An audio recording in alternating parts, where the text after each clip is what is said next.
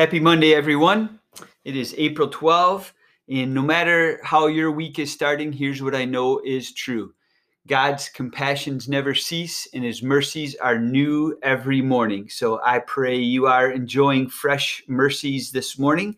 Welcome to the Bible Reading Plan podcast by Victory Point.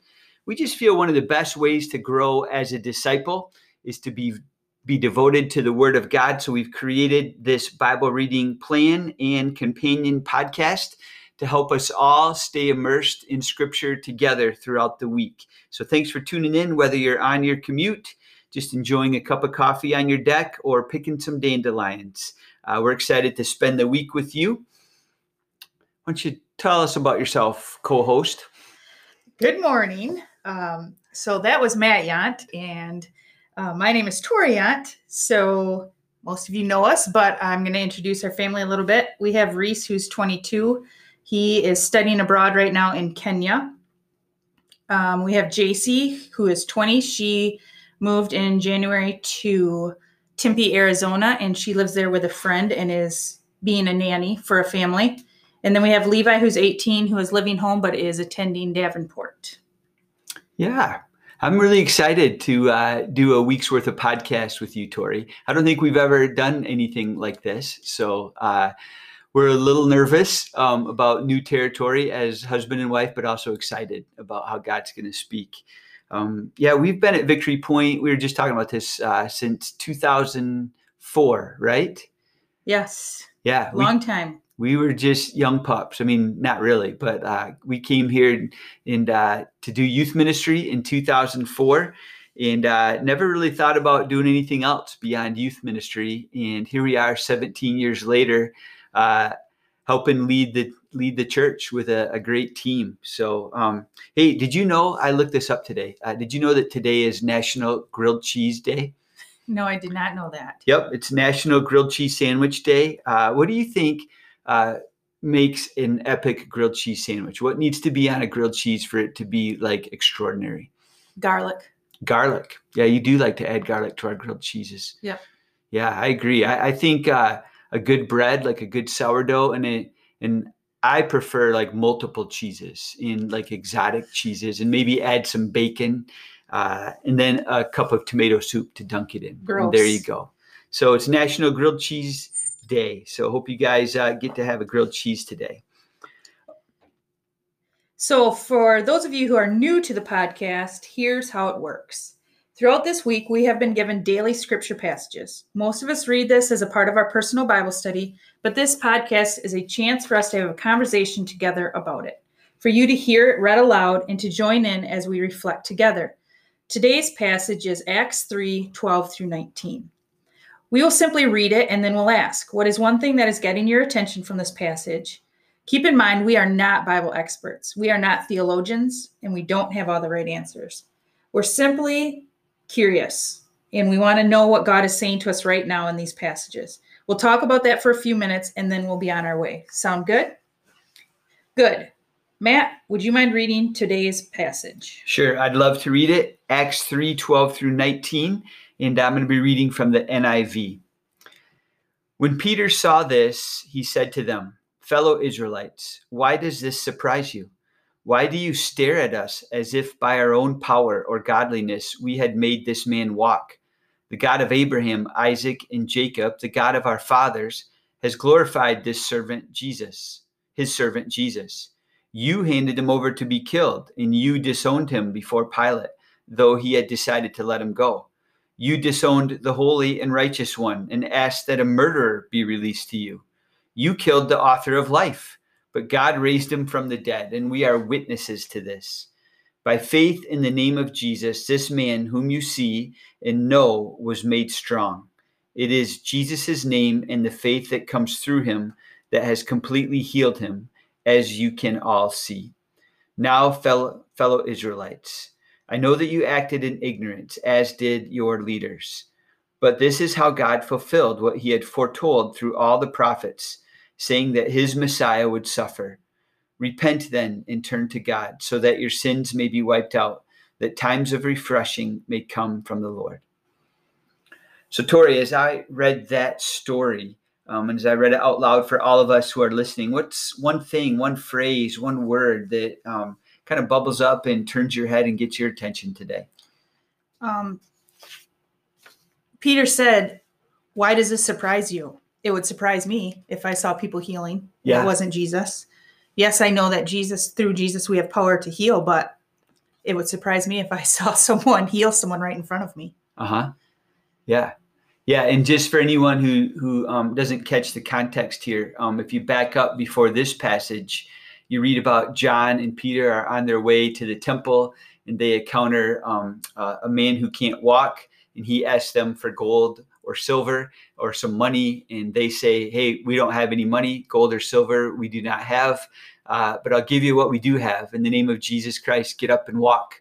And the man got up and walked, which caused all this stir, and as you can imagine, really got the crowd's attention. And people are wondering about this, and that's where we picked up the story when we read it today.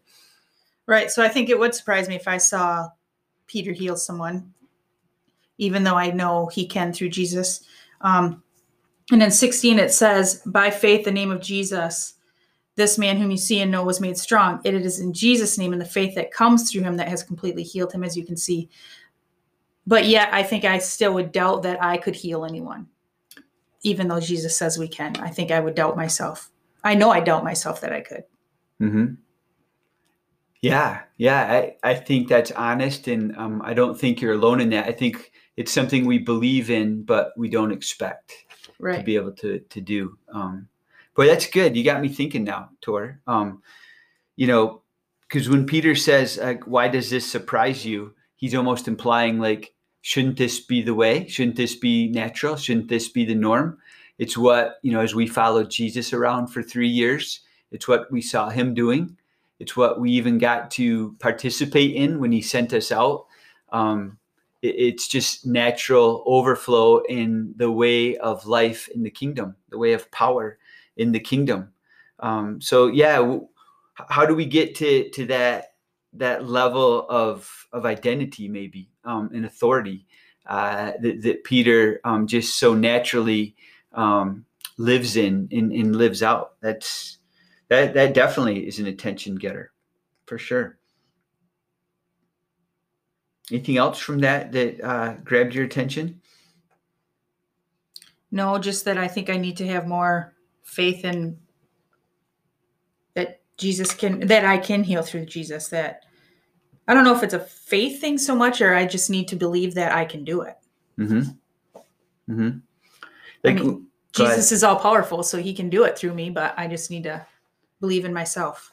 Yeah. And if he lives in us, then he should show through, that same power. Like, so when it says, I'm just curious, I don't know if I have the for sure answer on this, but, he kind of says it twice in verse 16, by faith in the name of Jesus, this man whom you see is now made strong. It's by Jesus's name and by the faith that comes through him. Do you think, is Peter talking about like the man's faith in Jesus and in the name of Jesus, or is he talking about Peter's faith? He's talking about his own faith in Jesus and in the name of Jesus. Do you have any thoughts on that? No, I guess I didn't think of it that way, but it could be both ways, that if you have faith that someone else could heal you through Jesus, but I almost think it's more Peter's faith, that Jesus is in him and that he can do it through Peter. Yeah, I agree, because, there's no record, at least in this story, of this man demonstrating faith other than when he's told to get up and walk, he does. Right. That's a step of faith. But I agree. I think it's Peter, and I don't think Peter's even, like he says at the beginning, it's not by our power, or it's not by our godliness. It's not by our own piety. You don't see Peter like, hey, let's pause first and spend an extended time in prayer or in fasting. I think Peter, at this point in his life as a disciple, is beginning to understand his identity in Christ. He's beginning to understand like the spirit of Jesus that he has in him now, received, at Pentecost, that he is learning to live out of, like his identity as a son of God, that comes with that, the authority and the power of God. And he's believing in that, and he's wielding that, and he's standing on that. It's not him. It's who's in him. And that's something we all have in us. And, things like this should become more natural. And I think that's a journey of discipleship and a journey of maturity to believe it and to act on that and to take steps into that and to take swings at it. Even when we don't see the results like this, to believe in the authority that we have as sons and daughters of God. I think another thing that caught my attention is, Peter, he uses the word "you" a lot. This is quite a powerful sermon. I mean, it's quite an amazing sermon. Peter takes this opportunity. There's been a demonstration of power. There's been a work of God, and now he brings the words of God, around it. And he uses this as an opportunity to share and preach the gospel, to preach the good news. And when he's preaching, I was just caught by, he said, "Hey, fellow Israelites, you handed him over to be killed. You disowned him. You disowned him. You killed the author of life. You acted in ignorance." And that's really harsh, and that's really strong. And I got thinking, well, Peter, weren't you the one who just a short while ago disowned Jesus 3 times? But it just caught my attention, and I found that fascinating. But I think where Jesus is going with it is he wants everyone to understand, all this stuff that you did, even when my own, short falling of disowning him, it was all part of the big meta narrative. It was all part of the big story. Verse 18. This is how God fulfilled what he foretold through all the prophets, saying that the Messiah would suffer. This was all part of a master plan that God is up to call everyone back into relationship with him. So repent, turn to God so that your sins may be wiped out, so that a time of refreshing may come from the Lord. So there's just so much in this little short message. I think Peter's being very bold in pointing people to Jesus, which is what we should always do when we proclaim him. Right. Mm-hmm. Good. Anything else? I don't think so. Yeah. Well, let me just, I can't think of anything else either. I'm sure we're going to have more to say as we move on into the week. I'm looking forward to tomorrow when we get into Psalm 4. So until then, let me just send us all with a blessing. The Lord bless you and keep you. The Lord make his face shine upon you and be gracious to you. The Lord lift up the light of his countenance upon you and give you peace. Amen. See you tomorrow.